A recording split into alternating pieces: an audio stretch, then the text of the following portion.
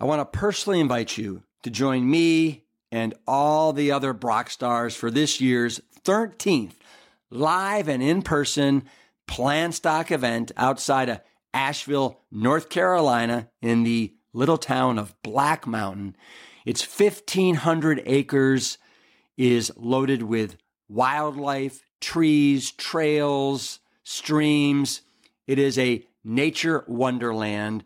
And what's also a wonderland are all the incredible speakers that you get to hang with all weekend long, like Jane and Ann Esselstyn, Dr. Will Bolshewitz of Fiber Fueled, Carly Bodrug, Miss Plant U, Dr. Gemma Newman is over from the UK. We have Dr. Dawn Musalem from the Mayo Clinic, John Mackey, the ex-CEO of Whole Food Market Stores, myself, Brian Hart, and a special appearance by the Plant Bros.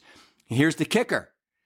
All these Brock stars are there from Friday till Sunday, and they want to rub elbows with all of you, whether it's over buffets of Plant Strong fare for breakfast, lunch, and dinner, whether it's going on an afternoon hike, a swim, pickleball, frisbee golf, kickball, cornhole, dancing. We're having live music. It's all there in this fun weekend extravaganza that we affectionately call Plant Stock.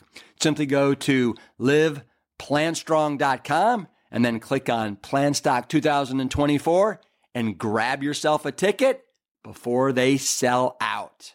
See you there. In this episode of the Plant Strong podcast, I sit down with Damien Mander. If that name doesn't register with you initially, he has a remarkable segment in the Game Changers film. He is the founder and CEO of the International Anti-Poaching Foundation. It's located in Victoria Falls, Zimbabwe, where since 2009, he has been protecting different endangered wildlife species such as black rhinos and elephants. He is doing really spectacular work there. His background, he was an Australian Royal Navy clearance diver. After doing that, he joined the Army and did 12 tours of duty in Iraq as a special operations sniper. This is a man that has an unwavering ability to just go right to the truth in an unflinching and unapologetic way. He shares his kind of life's journey, ups and downs, in a way that is just heartwarmingly honest and refreshing. I love so many things about Damien and what he's doing. Just so everybody knows, there is a lot of profanity in this episode, and that is just kind of part of his Australian, kind of demeanor. And so take it in the spirit in which it's delivered. But in 2020, as we are faced right now with a planet that is warming, we have COVID-19 that is, raging throughout the globe. There's never been a more important time for us to hear the message that Damien has to offer. So with that, I hope you enjoy this episode with Damien Mander. I have a favor to ask before we kick off today's conversation with Damien Mander. The grocery system has been turned upside down the past couple of months. The Plant Strong team is working to increase access to the Engine 2 Plant Strong food line outside of Whole Foods Market, where the products have lived exclusively for the past 10 years. We could really use your help. What I'd like to ask you to do is to visit our show notes for the podcast and take a brief survey. We want to know where you shop and whether or not you'd be interested in online access to our Plant Strong products. Thank you in advance for your time and your feedback.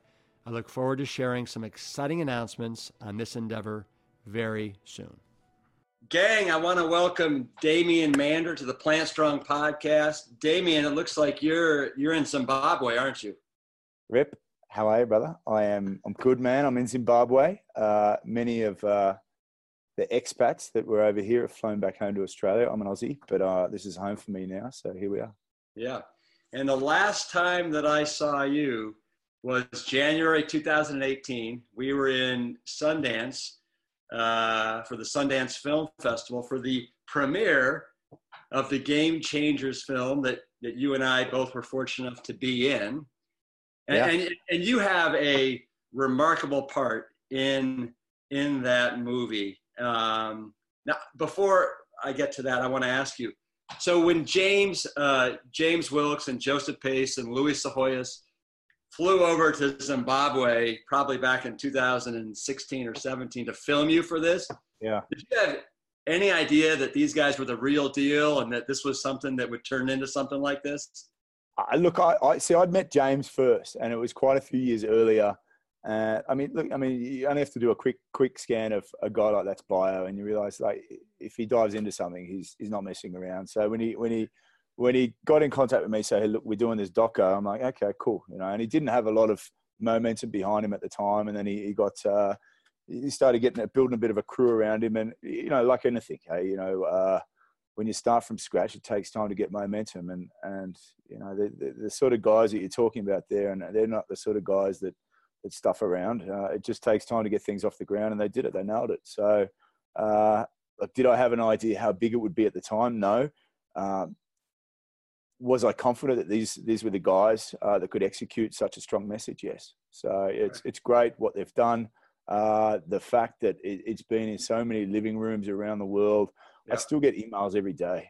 People saying they've watched the film, they've gone plant-based, and I love that sort of stuff. I love it more when they're people like the guy that I used to be, the macho alpha type, and it's like, watch that movie, and I'm going to give it a shot. Yeah. So the guy that you used to be, tell me, because outside of, Sundance and spending maybe 15, 20 minutes with you and getting a kiss on the cheek, that I'll have to put up on Instagram.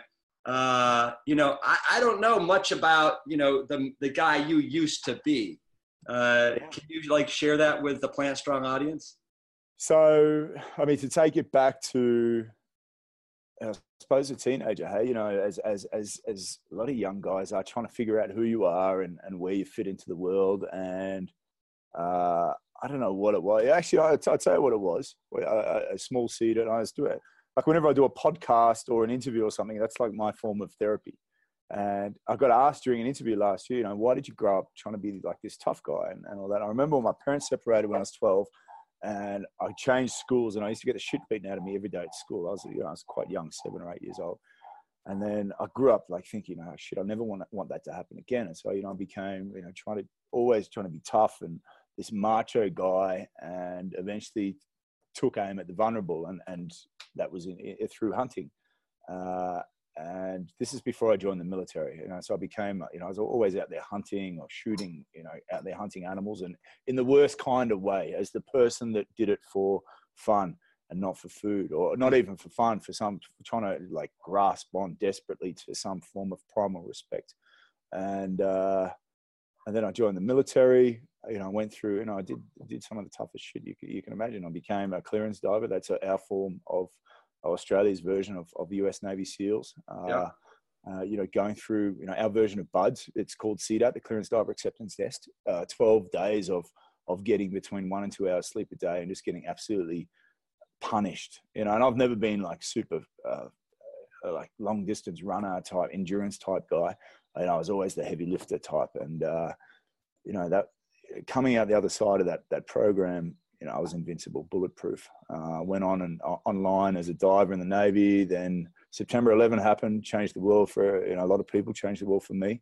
A new unit called Tactical Assault Group East was formed, a very small niche special operations unit within the Australian Army. So I transferred across from Navy to Army. I've been there for 2 days and told I was going to be a sniper. So that was it, 3 years in Iraq, a bunch of tours over there.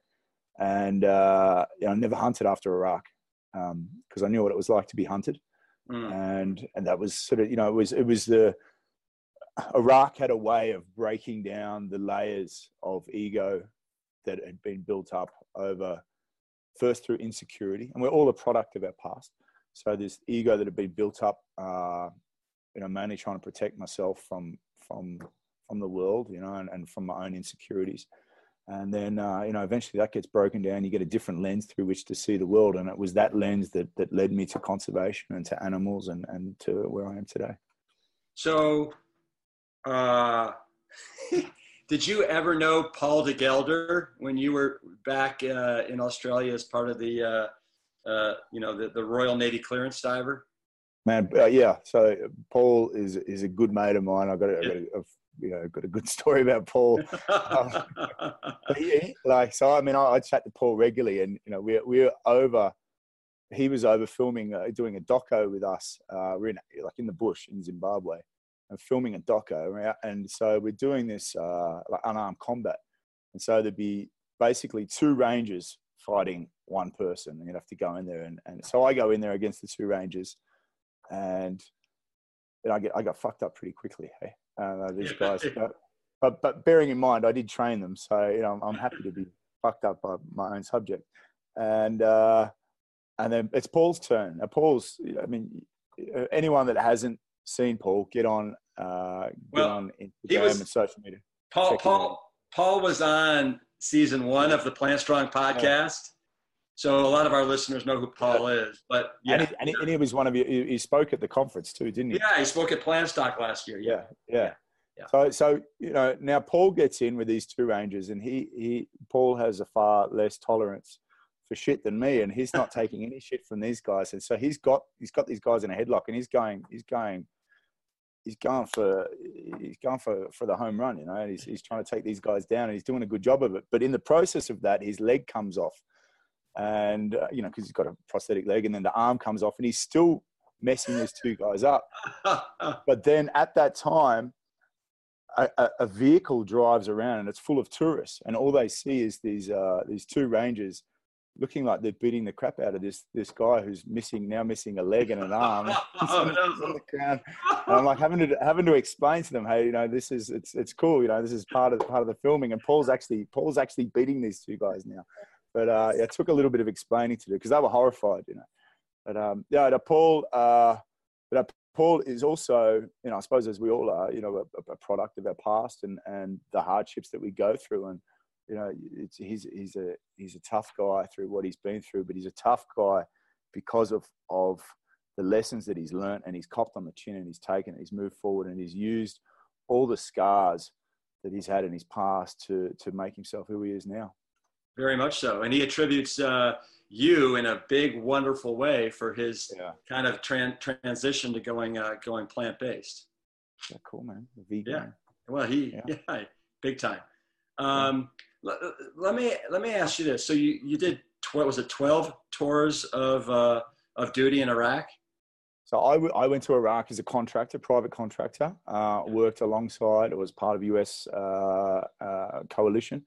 US-led coalition, and for us, contractors, the shortest period I did over there was 2 weeks. The longest period I did was 6 months. So you're going in and out.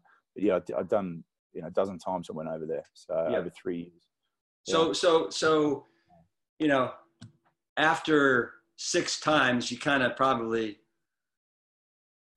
know what to expect, And I'm wondering, at what point were you like, okay, I've had enough of this. I don't need to go back for a 13th or a 14th time. Was it the money? Was it the money? Yeah. What was it?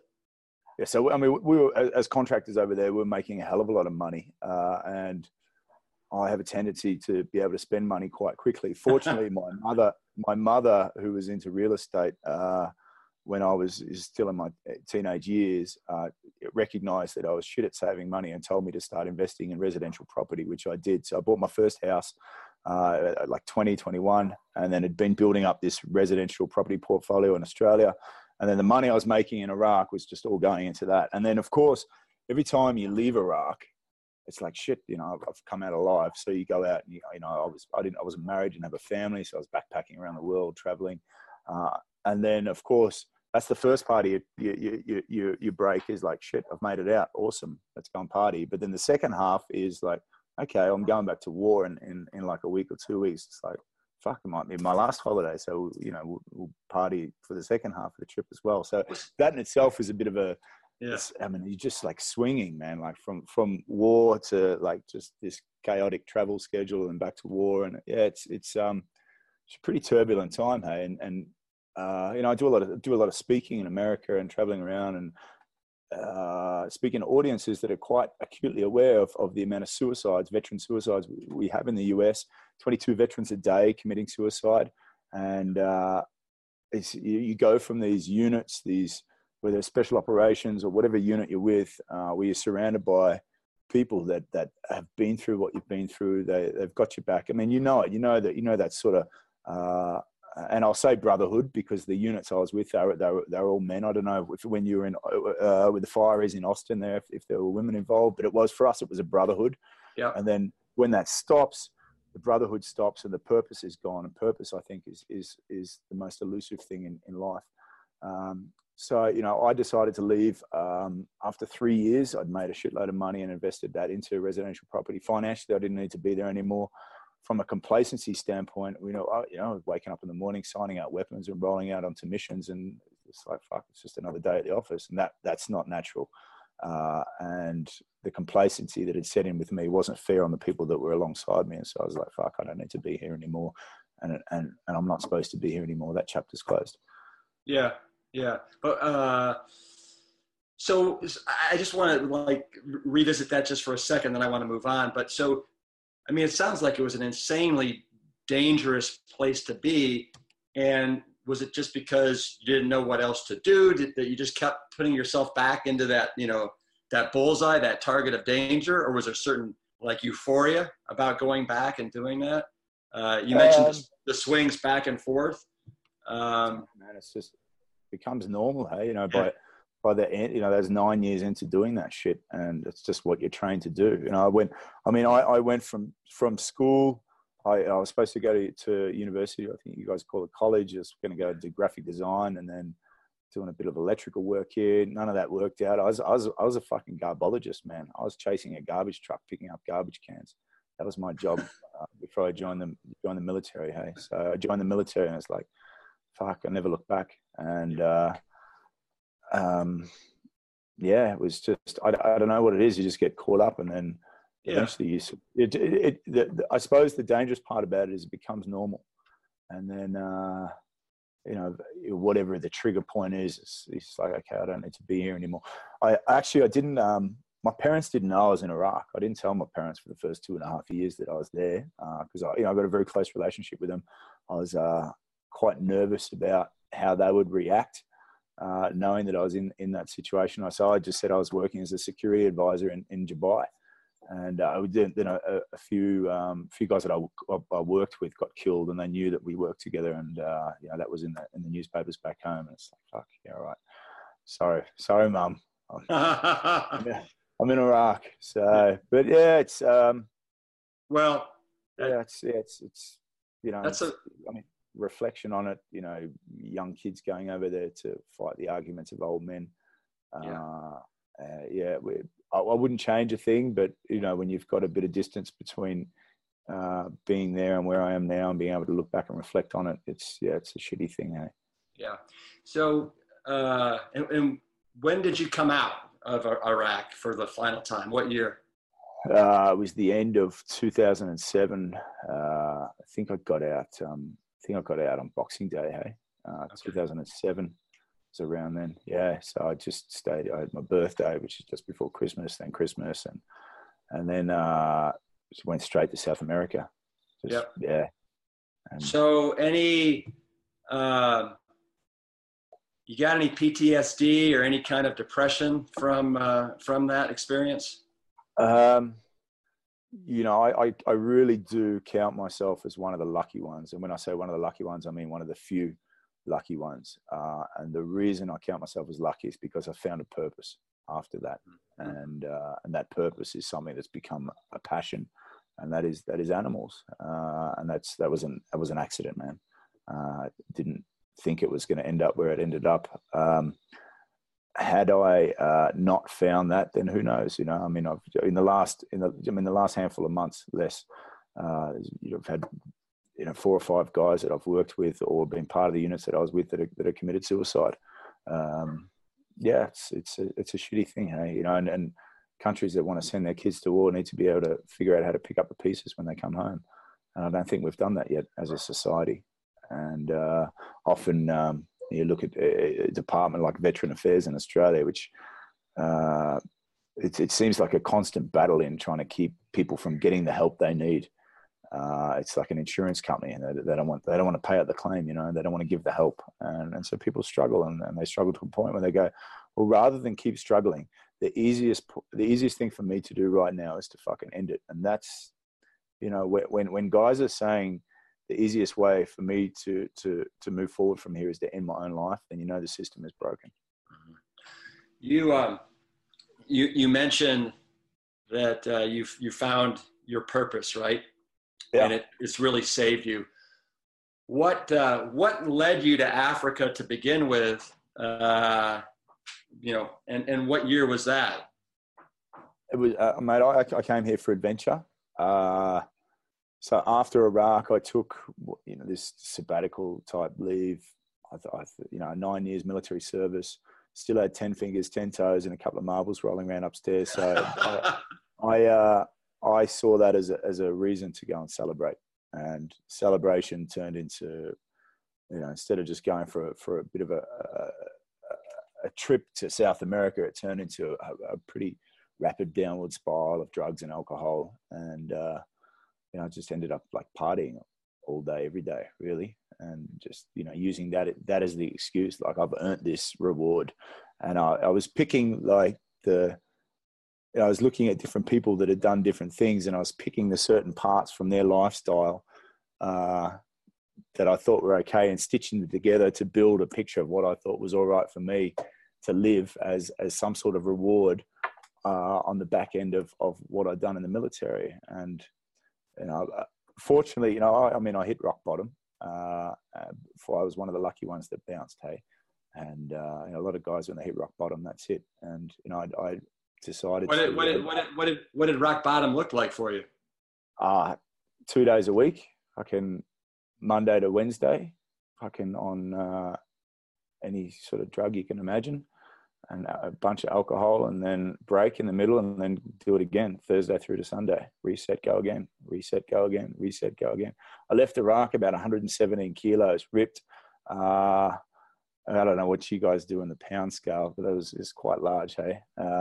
Well, 170 times there's 2.2 pounds in a kilo, so 260. I would have been 260 pounds, so 117 kilos, probably like 260. Yeah. I was in awesome condition, and then within 10, 11 months, I was down to 89 kilos. I was like a shaved bird, man.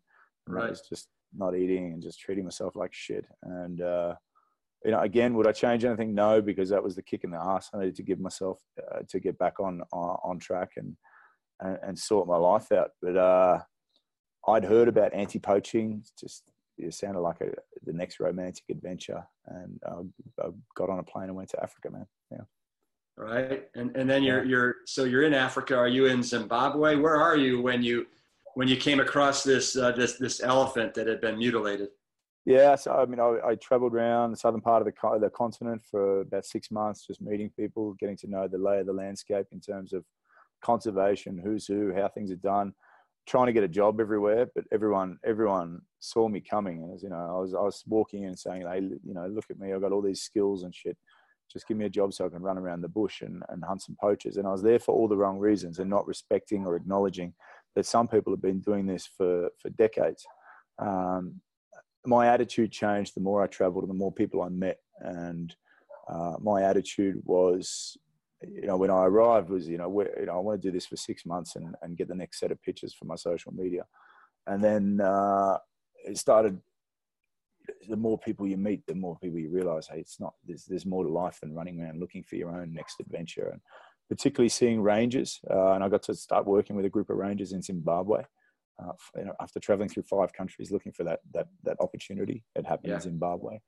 And having come from Iraq and seeing the amount of money that machine was spending on chasing oil really, and sending kids home in body bags. And then you see rangers who are fighting for the heart and lungs of the planet and got fuck all. They've got, it's a lot of them didn't even have uniforms or boots or the right training or anybody to give them the time of day. And, I just fell in with them and started training them, seeing the response that we were getting just by giving them that time of day, and putting all my own money into trying to uplift this unit and then other units and providing more training. And I'm like, okay, well, this isn't very sustainable. And that's when I started the IAPF, International Anti-Poaching Foundation, in October 2009. Wow. And so what animals exactly are you guys protecting?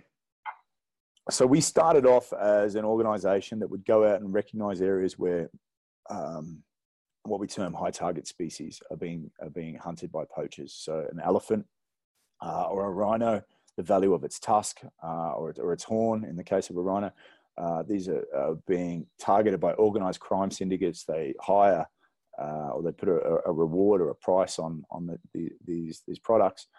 So you get these insurgency-like units, paramilitary-like poaching units crossing international borders using heavy caliber rifles, automatic weapons to go and hunt these animals. And so when we stood up the organization, we said, well, let's go out and do what we're good at. Let's be the last line of defense for these animals, standing between the guy with the gun and the animal. And that's what we did. We started with our own area that we were based in, then training other units, expanding that out. And over the years, we've evolved as an organization, like we evolve as people. Nature has got billions of years to evolve. Us as individuals or as organizations, we've got a lifetime to cut away the bits that don't work, keep the bits that do, and keep moving forward. And that's what we've done as an organization. So starting as an organization back there in 2009 that went out and trained rangers to defend elephant and rhino, we actually have 5 parks of our own in conjunction with, in partnership with local communities. We've got over 1 million acres. We'll have another 600,000 acres, I would say, by the end of May that have been signed up. So we'll have 8 parks under our portfolio by then, and training a growing force of rangers that go out and protect nature. So not any one particular species. What we found or come to realize and acknowledge is if you just protect the area, then every animal, every species flourishes. And that's what we're about now, is trying to hold on to as much of the natural world as possible. So since 2009, have you found the amount of poachers that are going after the rhinos, the elephants, and whatnot, is that getting worse? Is it kind of receding at all? The projects that we've taken on, I'm not trying to blow ourselves up here, not in that sort of sense, like blow ourselves up, but talk ourselves up. The areas that we've committed to, there has been dramatic downturns in poaching. For example, when we took on the project along the Kruger National Park border, in the southern third of Kruger National Park, you're looking at about 1/3 of the world's remaining rhino population when we took over that project. When we set up on the other side of the Mozambique border, where most of the poachers were coming through, in the first 6 months, we drove a 90% downturn in rhino poaching. In the area directly next door to where we were. And at the end of 2016, that had helped lead to an international downturn in rhino poaching for the first time in almost a decade. The lower Zambezi Valley, where we are now, it's an area that had lost around 8,000 to 9,000 elephants in the 16 years prior to our occupation. Since we've come there, there's been an 80% downturn in elephant poaching across that landscape. We've just picked up a large contract. And when I say contract, a partnership to manage a piece of land in conjunction with local communities, which is further to our west. And in that region, 75% of elephants had been lost, say, in the last 15, 16 years. So we're going to try and replicate what we've already proven in other areas and just keep driving this downturn. Poachers are people that will go where the job is easiest. And, if we create a presence in an area, they do migrate to other areas, but we back that up with work in special investigations. So whilst we protect one area here, we're everywhere in terms of our investigations work. And that's those two working together is where we get a lot of our results. When I say results, in the last 3 years, between special investigations and the women, and we can get onto the fact that we actually do. I want it. Yeah, rangers and scouts are women. There are almost 600 arrests that have been made in the last 3 years alone. Wow. So, do these poachers ever go after you guys? Like, are your lives in danger at all, or? We have had rangers attacked in their own homes. I'm quite protective about where I live and what I do, and I've got a guard stationed at the front gate there. Wow. Ultimately, yeah, we're taking money away from organised crime, and there isn't a day that doesn't go by that I don't think about the risks that are being taken to do this job, and people do get taken out. Yeah. A guy at Wayne Lotter, head of PAM's foundation up in Tanzania, similar type guy doing a similar type job for an organisation he started. It was similar size, and he was assassinated. I think August 2017, on the way to the airport in Dar es Salaam in Tanzania. Bike pulled up next to them and filled the car with an AK-47 magazine. So it's there. The good thing is that I've built an organisation that is not relying on one person. We've got a brilliant team, and if I go and bring it on, motherfuckers, if I go, there's a brilliant team that has already got the slack, and we're expanding. Even with the current crisis that we're going through, and we're seeing millions of jobs being lost around the world. You'll see if you go onto our Facebook page, we're actually advertising for more instructors. We're still recruiting. We're still growing the organisation. We're still increasing our footprint. Yeah. So when I spoke to you at Sundance Film Festival in 2018, you had just mentioned to me how you were starting to bring on women as rangers, and how they were just so absolutely fantastic, and you were so impressed with them. And you just mentioned it. Are most of your rangers now women, and why is that? So that program that I spoke about along the Kruger National Park, Mozambique border, it was a heavily militarized operation, and conservation is becoming increasingly militarized, not only across the African landscape, but around the world. And that's through frustration and desperation. And if you see guys coming with automatic weapons and heavy caliber rifles, you sort of think, well, we need to push back against that. And to push back against it, you need more guns and more manpower. So the operation in Mozambique, we had helicopters, aircraft, canine attack teams, drones, and we essentially mounted this war against the local population. And the local population was where all these rhino poaching syndicates were operating from. And we were spending truckloads of money on maintaining this war. We were achieving our mission of stopping rhino poaching and stopping poachers coming through that section of the border, but this long-term war that we were having just wasn't sustainable. We're doing the same thing that we did in Iraq, and if I left Iraq, not only with a bunch of money, I left Iraq with something more valuable than that, and that was a lesson. And the lesson was that you can't send in a foreign force and expect to have a long-term good relationship with the local population. And it's exactly the same thing that I moved into in conservation, and replicating the same mistakes. Didn't know any other way. It's if you're under attack, what do? You fight back. It wasn't until 2016, 2017, we're starting to see more and more industries getting ahead by getting more women into management, more women on the boards, more women as CEOs, and then reflecting back on our own industry of conservation, seeing where women are outnumbered on the ground in the bush by around 100 to 1. And so it's like if I said to you, Rip, we want to put this person into a management position at the fire station, but they don't have any real ground experience, you'd be like, that's crazy. People are going to lose their lives. And it's the same with conservation. We couldn't just grab a woman and put her in as a manager, because they need to be able to get that experience from the ground up and rise up through the ranks, because when they have to make shitty decisions in a tough time, people's lives are at stake. And so if women weren't getting that access to the experience they needed, then they couldn't genuinely rise up through the ranks and fulfill management positions in conservation. And that for us was a huge roadblock. You know, if we can't get ahead like other industries are getting ahead, are we still going to be talking about animals going extinct? And so we started scouting around, saying, you know, we want to try this program. We want to train an all-female force, armed all-female force. And we got closed doors everywhere. Nobody wanted to take the risk, even though we were willing to put up all the capital. And eventually we found an abandoned trophy hunting reserve. And this part of the whole equation was an accident. But I'll talk about the economics in a minute. And if we start to look back at the whole trophy hunting angle and how this is fit together, it's been a huge blessing, really. But so we found an abandoned trophy hunting reserve. Trophy hunting is a dying industry across many of Africa's countries, where it's used as an economic model to support conservation.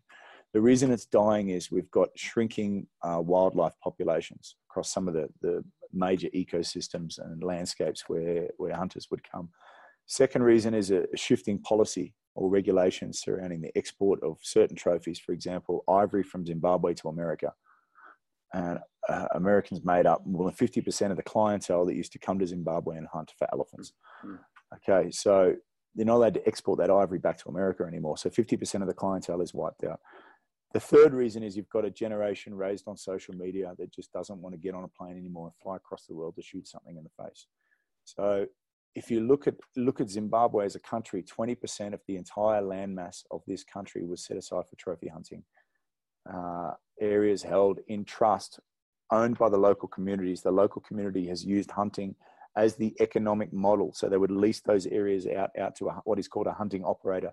The hunting operator then has a quota, X amount of elephant, zebra, kudu, impala, lion, that he can then go and sell to foreigners. So they come over here, they go out with the operator, they shoot their animals, they pay the money, they go home with their trophies. So when the hunting operator is failing economically, these areas are left vacant. And you're talking about vast areas of land. And across the African continent, there's an area the size of Texas that has been set aside, collectively the size of Texas, that's been set aside for trophy hunting. So if trophy hunting is no longer working as an economic model, we need to find something to fill the vacuum. And that's where we went and started speaking with local traditional leaders and rural district councils or local governments, saying, listen, we want to trial this program. You've got nothing to lose. You've got a vacant block of land there. It's not making any money. It's either going to be lost to human settlement, cattle grazing, illegal mining, and timber harvesting. So, let us trial this model. And they were very reluctant in a very patriarchal society to allow us to, even with the track record we had and successful operations we had using men, to bring in our model and say, oh, instead of employing men, we're going to employ women. And so they said no. And eventually we negotiated a 3-day period with them to do a trial, like a mini sort of special operations selection period, and put the women through that. And it was those 3 days that they blew it out of the water. The women that we brought onto that program absolutely blew it out of the water. And there was no question in anyone's mind there and then that this was a program that we needed to grow and take forward. Wow. Sorry, that was a long-winded. No. And so how many women do you now have that are part of this force? So we started with 16. We've got 120 on the books now. 80 of those are in training. So they've been through the initial part of training. We've had to stop training at the moment because of the pandemic. Training has been postponed because you can't have groups of people that big together. We will employ another 80 women before the end of the year, and then another 80 in the first quarter of next year. So we're on target to have 20 parks or preserves of our own by 2025, with a force of 1,000 women protecting those areas. That's fabulous, really fabulous. You know what, Rip? I think so too, mate. And they do, mate. I'm so proud of them. They're ass kickers, hey? They are doing an amazing job. They've made 191 arrests already. They've helped drive a downturn in elephant poaching across the entire landscape. But the women that we've all employed, they're all survivors of serious sexual assault, domestic violence, AIDS orphans, single mothers, and abandoned wives. And so we've basically And these women got no concessions, hey, zero concessions from us, because in the eyes of most, they had more to prove. And so we put them through hell, mate. And they would look back and smile. The harder we pushed them, the more they smiled and laughed and giggled. And it's like, it nearly drove me crazy. But they're tough. They're brilliant at doing their job. We've had, if we start to look at the things that make this program a success, Zimbabwe has one of the lowest ratings on the Global Corruption Index. So if you can come here and remove corruption from any equation, you're already halfway home to achieving whatever it is you want to do. We haven't had a single incidence of corruption with the women. The women naturally de-escalate tension. Women seem to be a little bit different than us males in that respect. Not to stereotype, but they want to talk to a problem before they blow it up or shoot it. And which is great when you're trying to have a relationship with tens of thousands of people that live alongside an area you're trying to protect. They're brilliant at collecting information, and information is what leads us to allocating the limited amount of resources we have in the most effective way. And around the world in law enforcement, around 3% of crimes that are solved by catching someone in the act. The other 97% are solved through intelligence-led operations, which requires information. And the women are brilliant at that. So, that's where we're at. We need we need more women doing more in every walk of life, government, you name it, law enforcement, firefighting. They are just so much more emotionally, I think, suited for so many things. They're amazing human beings. They really are. Yeah, and I think a lot of the access or opportunity that is lacking out there is just a matter of us guys being able to step back from the ego barrier that we keep in place, and just saying, there's a different way of looking at things. It doesn't mean it's better or worse. It's just different. For us, it's been better. It shifted the entire economics of conservation, because the increasingly militarized side of conservation going on here, and then on the other side, you're trying to do more and more community work to counterbalance this war that you've got going on, and it's expensive.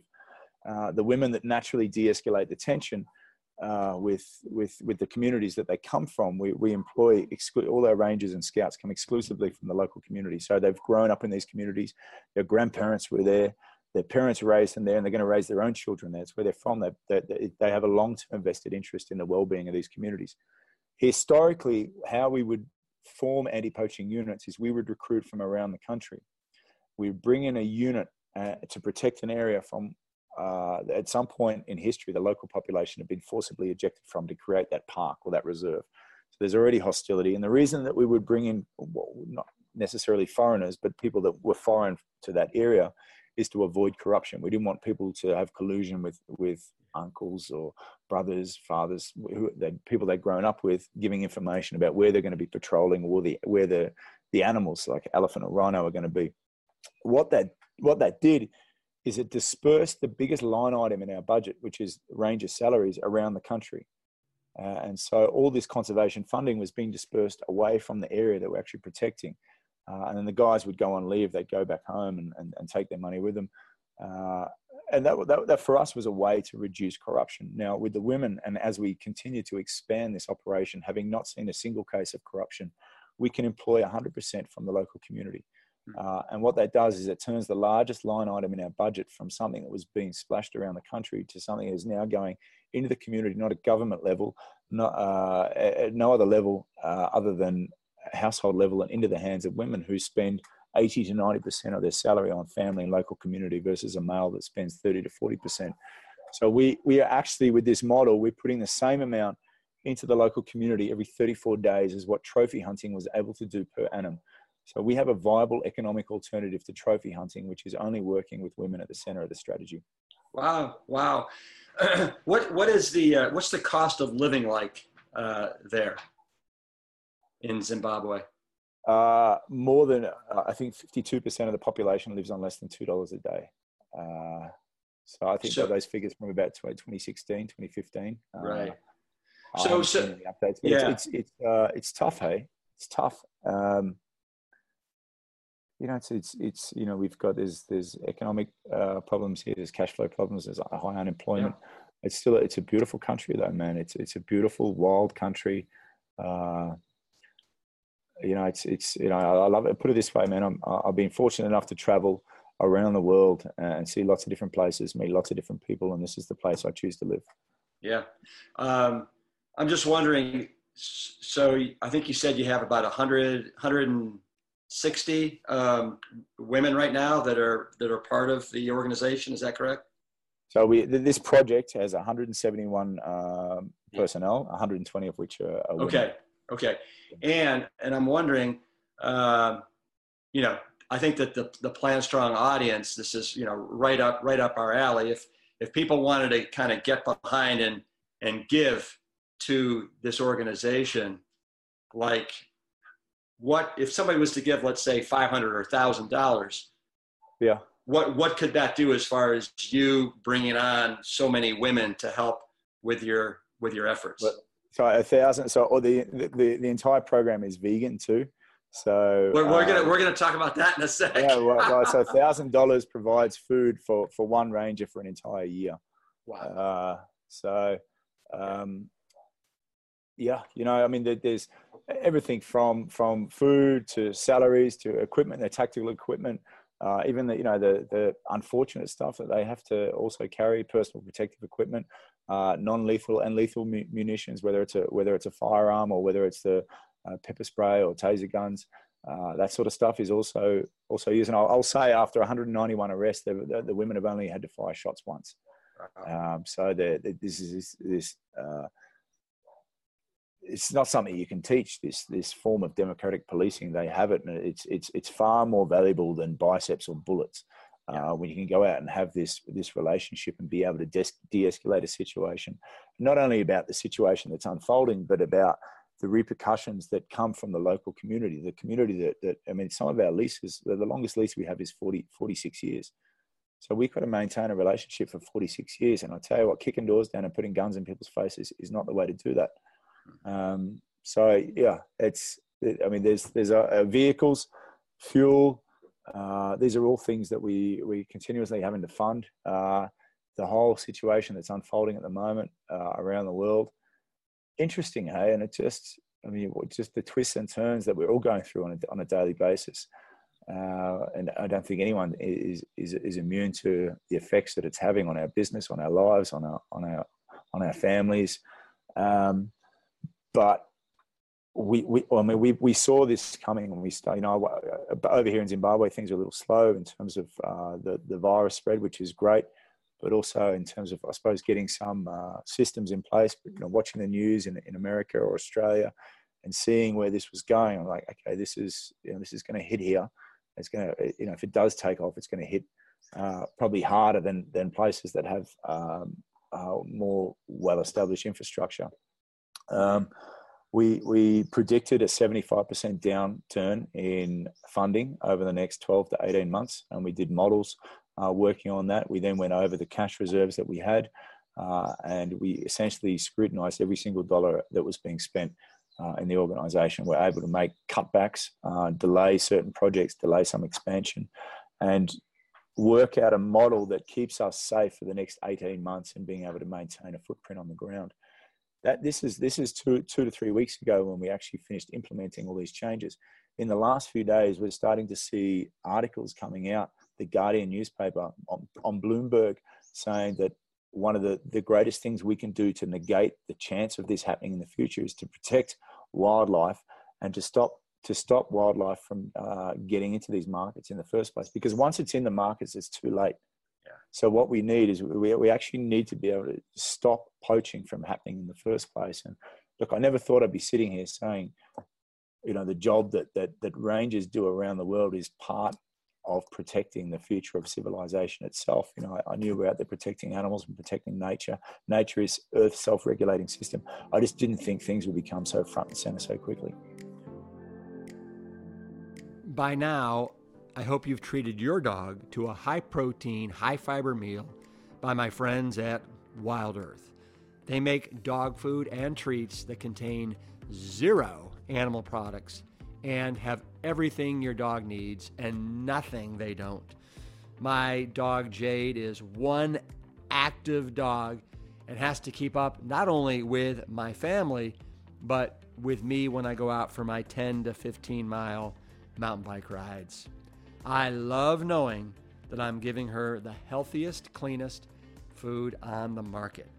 Try a bag today and save 40% when you use the code PLANTSTRONG at wildearth.com or amazon.com. So let's talk about you and your journey to becoming plant strong, right? Becoming plant-based. When did that start? Because I'm sure you didn't in 2009 when you started this organization, the founder of the anti-poaching, international anti-poaching organization, you weren't plant-based, correct? No, I used to eat my steak blue, like literally run it through a warm room, and that was it. Hey, and that in itself was like this macho thing. I mean, I used to love the taste of meat and steaks and all that, and I was just, I don't know. You know what it's like. Guys like to think that they're proving something by the size of their steak, or maybe we're making up for something that was lacking. I don't know. But yeah, and then I used to go back to Australia each year from Africa, 2009, 10, 11, 12. And I do these with a team back there. We had a whole committee. We used to do these music festivals called Raw for Africa. And then there was some people on the committee who were vegan. I was like, fuck, bloody vegans. and they say, can we serve some vegan food here? Like that, this is in the first festival. I'm like, yeah, we can serve some vegan food. And then the next festival was like, well, they were saying, well, why should we be serving meat if we're trying to save animals? And I've still got the emails, hey, my responses, like fucking chickens are not going extinct. Cows are not going extinct. Look at all the work, all the typical excuses. Look at all the work that we're doing protecting these animals. Like and if we're gonna serve up some animals over here, I think we've earned the right to do it. And all the bullshit excuses that I'm sure you've heard over the years tenfold, I was telling myself, but ultimately, I was bullshitting myself, and I'm not someone that likes to do that. And more and more, what I was, traveling around the world, giving lectures and talks and doing events and that. And what I was saying, I'm getting up on stage saying we've got to look after wildlife, looking after animals. But what I was saying and how I was behaving, we're off in two different directions. And that didn't sit well for me. And for a lot of people, hey, it's daunting. You got to try and figure out, one, how am I going to eat and survive? And two, how am I going to fit into the social structure that I've known for my whole life up until here? And what are people going to say? And I was out patrolling all day, protecting one group of animals, and then coming home cooking another animal. It's like it was bullshit, man. It was a hypocrite, and I knew it. I still suppressed it. And then I was asked to do one of these TEDx talks, the Sydney Opera House, about anti-poaching. And I don't know exactly how I stumbled into it, but I ended up watching Earthlings. Yeah. Earthlings. And I watched a talk by Philip Wallen. Don't know have you heard of Philip? I haven't. He used to be the vice president of Citibank in Australia. He's been a great mentor of mine over the years. Ran an organization called Kindness House. It was basically a city block of buildings that he made available to hundreds of different animal and environmental charities, and provided all the basically rent and administration costs for free. But he supports charities all over the world. So seeing some of his talks, I'll send you a link after this. Actually, maybe you can post it up there, and it's brilliant. And Gary Yorofsky, watching that, and then I got up and did my talk at the Sydney Opera House for TEDx in front of 2,500 people, and I spoke about speciesism.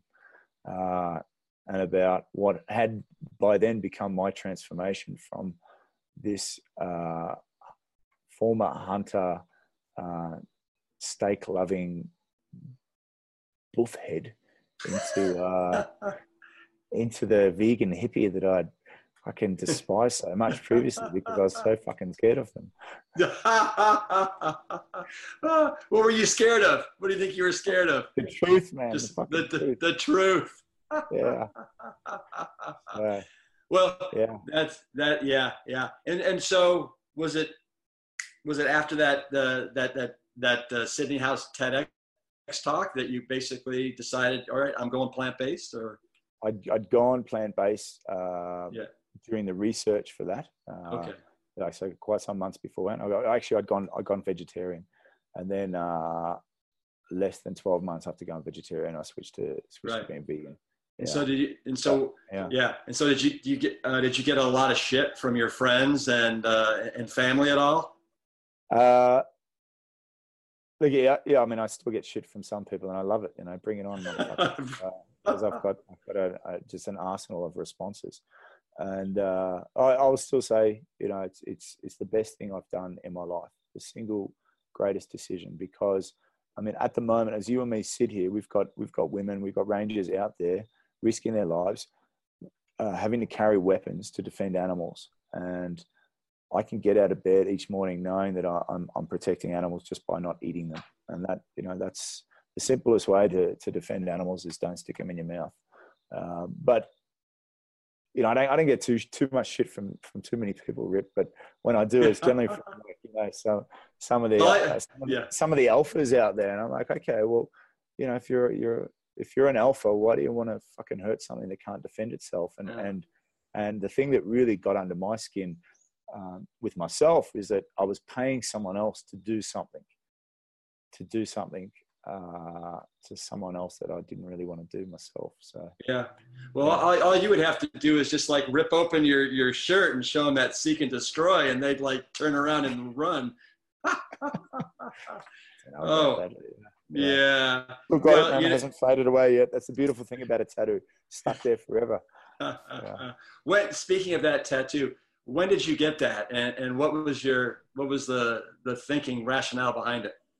Man, I got that after I completed our version of Buds, the CDAT, and was online. I was training to be a clearance diver, and I don't know what it is. I'm very curious as to know why I just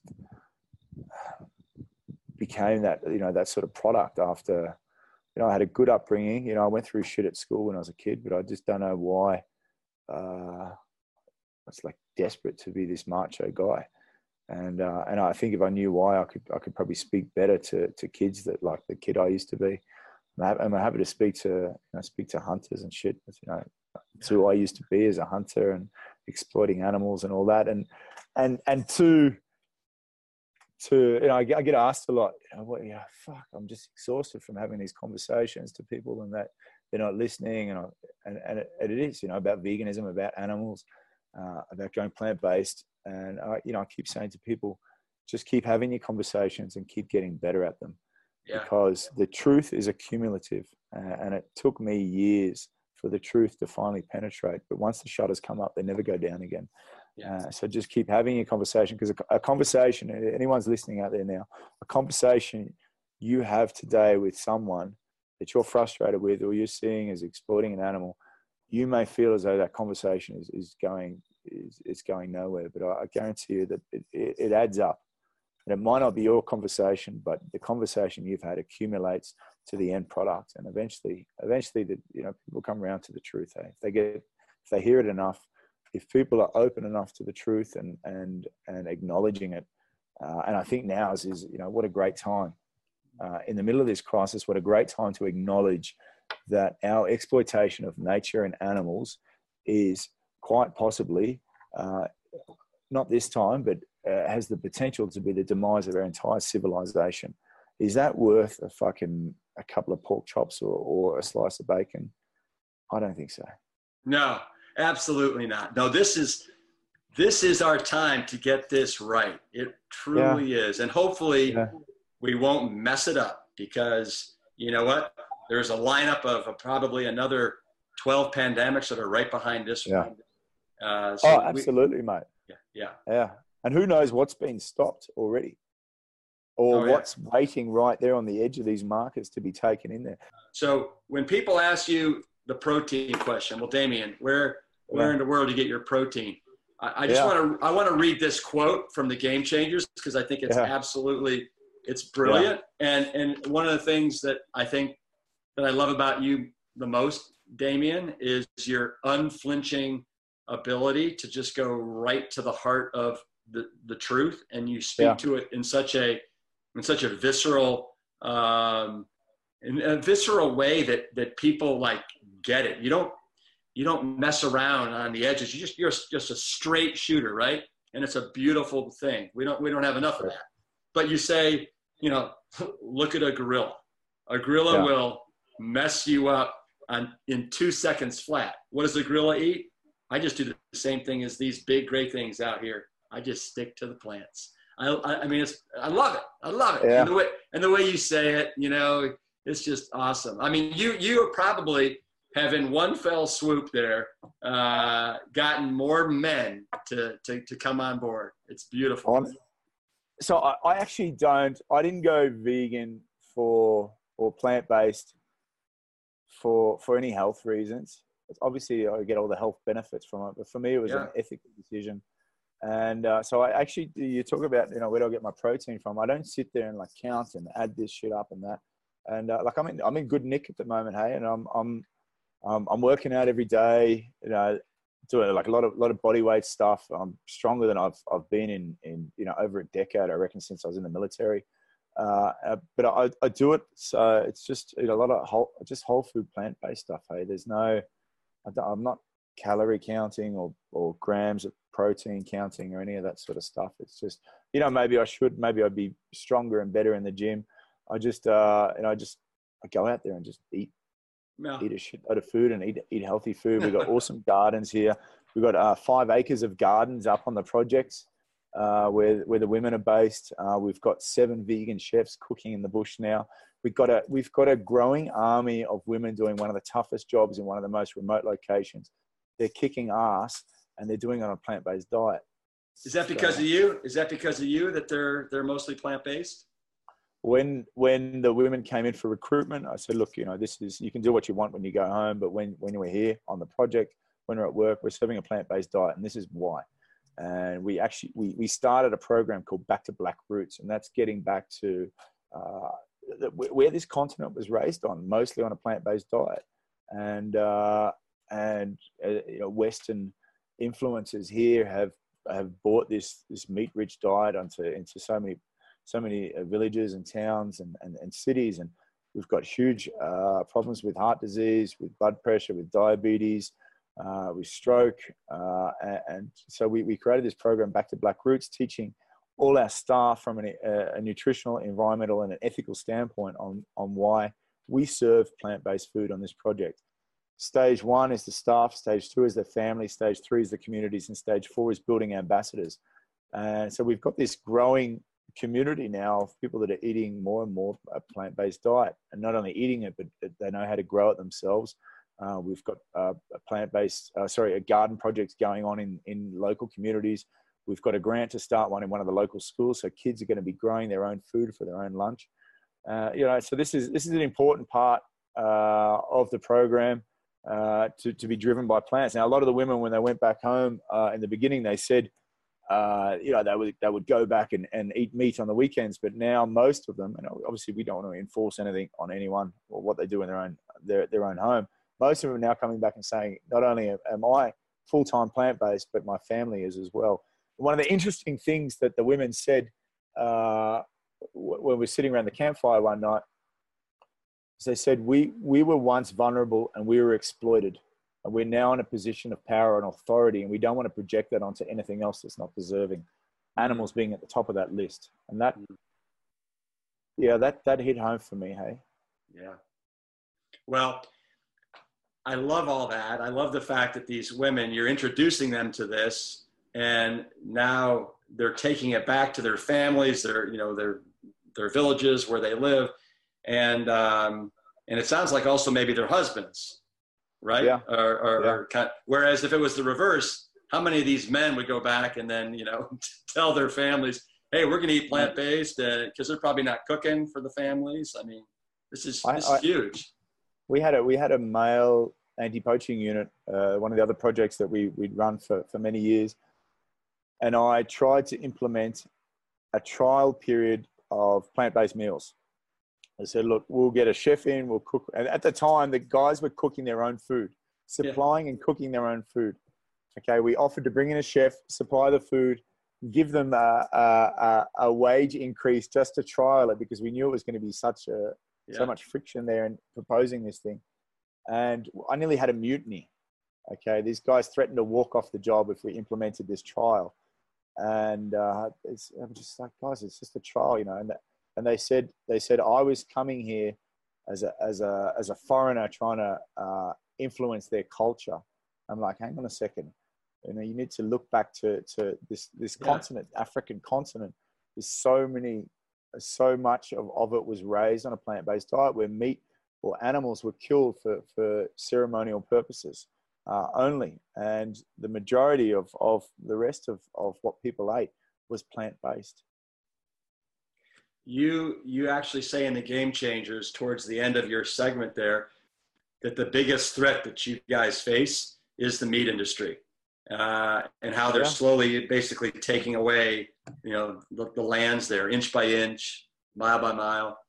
I mean, you look at the putting animals into an area to graze is one thing, but the amount of land that's needed to grow food crops that are the majority of which are fed to animals. I mean, you hear figures of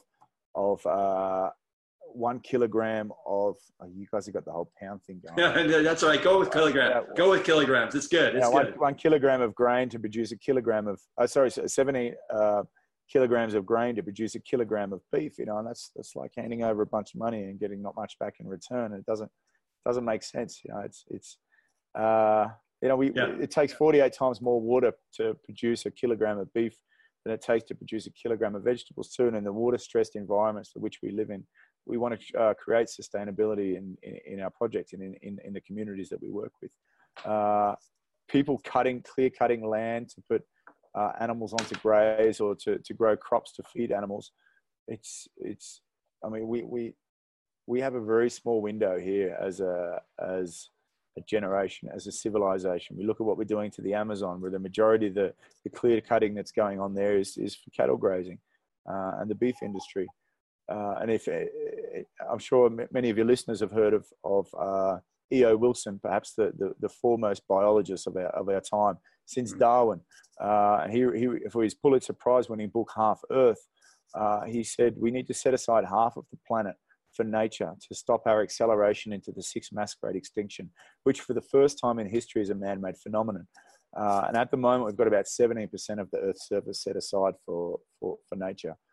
What we can't do is to lose any ground. And when we look at these hunting areas or areas that have previously been used for hunting, if we lose those or don't come up with a different model, they're going to be lost. But also as conservationists, we have to recognize that our work can't be 9 to 5, right? We got to really, there's no point going out all day and protecting one group of animals and then supporting an industry that's actually responsible for a lot more destruction than what poachers are doing. That's the agricultural industry. You know, we need to be able to walk the talk. And, you know, I've been criticized for saying there's two types of conservationists. There's vegans and there's those that don't want to take their work home. But you know what? And we've lost funding over the years. We've been ridiculed. We've been pointed out as being radical because I take that standpoint. And you know what? The truth isn't for sale. Right. Let me ask you this. So how are your brothers and sisters doing in Australia? I know Australia's been hit hard with the fires and, you know, the results of climate change. Have you checked in with those guys? Yeah, I mean, I was on the phone to my brother this afternoon. He's got an Anytime Fitness gym franchise, so that's obviously shut down. He's got the rights for a second franchise that he was going to open up. My mum's just lost her job, same job for 25 years. My dad's out of work now. You know, this is, you know, I sort of grew up in a fairly stable environment, upper middle class. You know, it's crazy to watch all this happen, you know, and look, they're optimistic people. They trained me, my parents. So I picked up a lot of, the ability to be able to find the positives in any shit situation. And they're doing the same at the moment. They're preaching their own mandate. They're fulfilling their own mandate. And it's tough. I was back in Australia over December and early January. I flew from Sydney to Melbourne, 600 miles. There you go. I used miles instead of kilometers. Yeah. 600 miles. I didn't see the ground once from the time I took off till I landed, because it was smoke the entire way. Billions of animals estimated to have been killed during those fires. And this is just Earth telling us we need to stop behaving like assholes and start realizing that we are not at the top of the food chain. We're one of one cog in a big engine. We're the only species, though, that can determine what level of suffering is acceptable for everything else that's out there. Yeah. But we need to stop.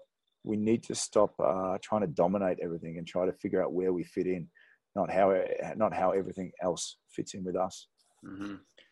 Man, Damien, you are amazing. You really are. You are truly amazing.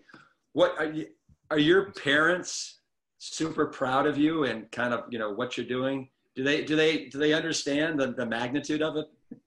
Yeah. Look, I have a very fortunate. I've got a great relationship with both parents. My mum was very young when she had me. So that it's not a huge age gap. She was 19. So wow.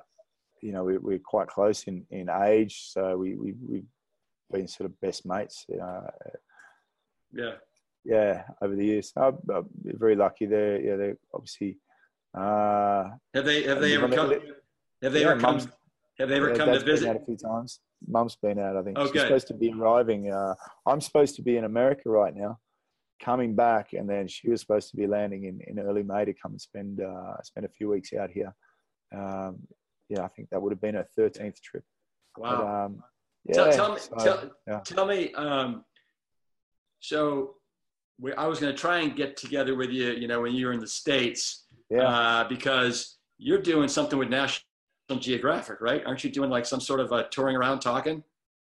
Yeah, so I've been speaking, just did a tour finished a tour late last year for National Geographic Live, which was awesome. Arriving and going out and giving these talks on, my evolution, and then the first half of the talk, conservation, and then, the second half of the talk about Akashinga, which is the project we have here in Zimbabwe, where all the women are at the forefront of conservation. So speaking about that. What does that name mean, Akashinga? Akashinga translates into the brave ones. The brave ones. Wow. Yeah, it's a name they come up with for themselves, and it's the only network of nature preserves in the world that are protected by women, and it's a growing network. So it's as I said, women out there doing one of the toughest, most respected jobs and absolutely killing it. Wow. You are so. I can tell you are so proud of these women. Yeah. Well, so soon, and maybe soon, very close to you. I'm just chatting with the Nat Geo team this afternoon, and it'll launch a short form documentary produced by James Cameron, same as a lot of the team that was involved with Game Changers, help bring this to the big screen. So it's going to premiere, I think, in the next couple of weeks, and just more traction, getting the story out there, and creating more awareness around not only what we're doing and what the women are doing, but the importance of nature and nature conservation. Wow. So probably not the big screen, but maybe to National Geographic, right? On our screens in our houses. Well, yeah, actually, yeah. Sure, one day it'll play out on big screen somewhere. Yeah. Maybe you got a big screen in your house. I don't know. But, not that big. Looking forward to getting it out there and just seeing the reaction. Hey, I'm super proud of them, and so the program, it's not just about hiring a woman to go out there and go out there and defend an area. When they came in, the first thing we asked them is, what are your dreams? What do you want to do? What do you want to be? Where do you want to go? And this program for them is an opportunity to get their lives back together, to get a good salary, to buy land, to build a house, to get whatever education they want, and then go on and help uplift their communities and make room for the next wave of young women to come through and fulfill these roles. Mm, It's beautiful. It's really beautiful. You're doing such important work there, Damien. So, Wow. Right now, what are you most excited about? I mean, anything fearful about? I'm excited about what the other side of this pandemic looks like. And I know we're going through a crisis, but I always say, you know, on the other side of hardship are the spoils. And I think this is a really good opportunity for us as a global community to reset, to look at what's important and what's not, to go back to basics in a lot of respects. And I mean, just look at the situation we're in. We're locked down with family, getting to spend more time with family. We don't have the opportunity to travel. It's an inconvenience. I understand it. But look at nature that has a chance to breathe. And look at us now starting to realize that the situation we're in was created through the way that we've exploited the natural world around us. And the funny part is, for all of this, funny or not, you know, we actually, for the majority, we only give a shit when things start to personally affect us. This is something that is personally affecting every single person around the world. And, you know, that's great. At the end of it, we've got to actually sit back and reflect on what's happened and why it happened. And if we want to avoid this going forward, we're going to have to make changes. And, you know, that for me, the optimism within this shit situation is something that I'm happy with. You know, it's going to be a downturn for us in terms of fundraising. It's going to be a downturn for us in terms of our operational footprint that we had been saving for and expanding out. But I think that the hardships we're going to go through here, it's going to mean things are better on the other side. Look, man,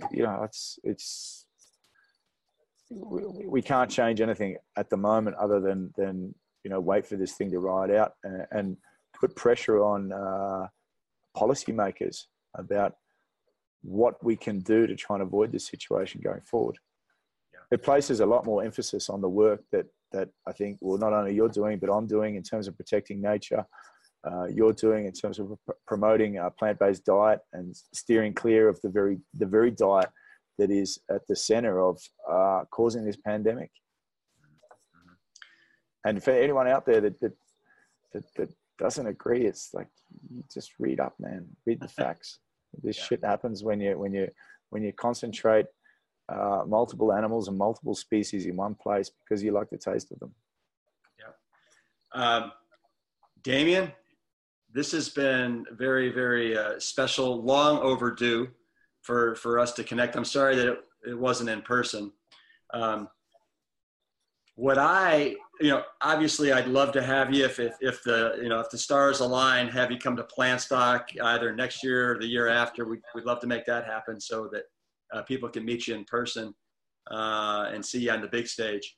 But what I'd like to do before we close out here and say Peace Engine 2 Plant Strong, I just want to hear the background noise there where you are for about 15 seconds. Just want to hear those crickets or katydids or whatever it is.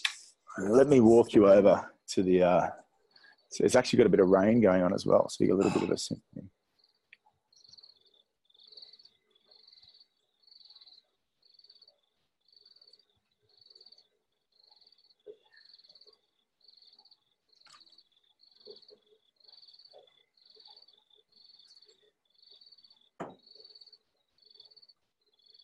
That right there. Love that noise. Could listen to it all night long. I just might do that, Rip. Well, Damien, loved the conversation. Thank you for making time. And I hope to see you sometime in the near future. Well, thank you very much for having me. I'd love to get to Plant Strong one day and catch up again in person, mate. Thank you for what you do. And thank you to all your listeners for being on the right side of history. And where can people go to learn more about you, the organization, and give? The International Anti-Poaching Foundation is the name of our organization, www.iapf.org. Or if you just Google anti-poaching, you'll see us come up there, get online, follow the bouncing ball, and just read about what we do. Thank you. All right. Cheers, man. Damien, peace. Engine 2, keep it plant strong. Thanks so much to Damien Mander and his brave ones, his Akashinga at the International Anti-Poaching Foundation, for the incredible work that they are doing to protect the planet. I'll close it out by repeating one of my favorite lines from the interview. It's time that we acknowledge that our exploitation of nature and animals has the potential to be the demise of our entire civilization. Is that worth a couple of pork chops or a slice of bacon? Absolutely not. Got to agree with Damien 110%. Thank you to all of you for your support. To learn more, visit theplantstrongpodcast.com for all of the show notes and episode resources. The Plant Strong podcast team includes Lori Kordowich, Amy Mackey, Patrick Gavin, Wade Clark, and Carrie Barrett. I want to thank my parents, Dr. Caldwell B. Esselstyn Jr. and Ann Kryle Esselstyn, for creating a legacy that will be carried on for generations and being willing to go against the current and trudge upstream to the causation. We are all better for it.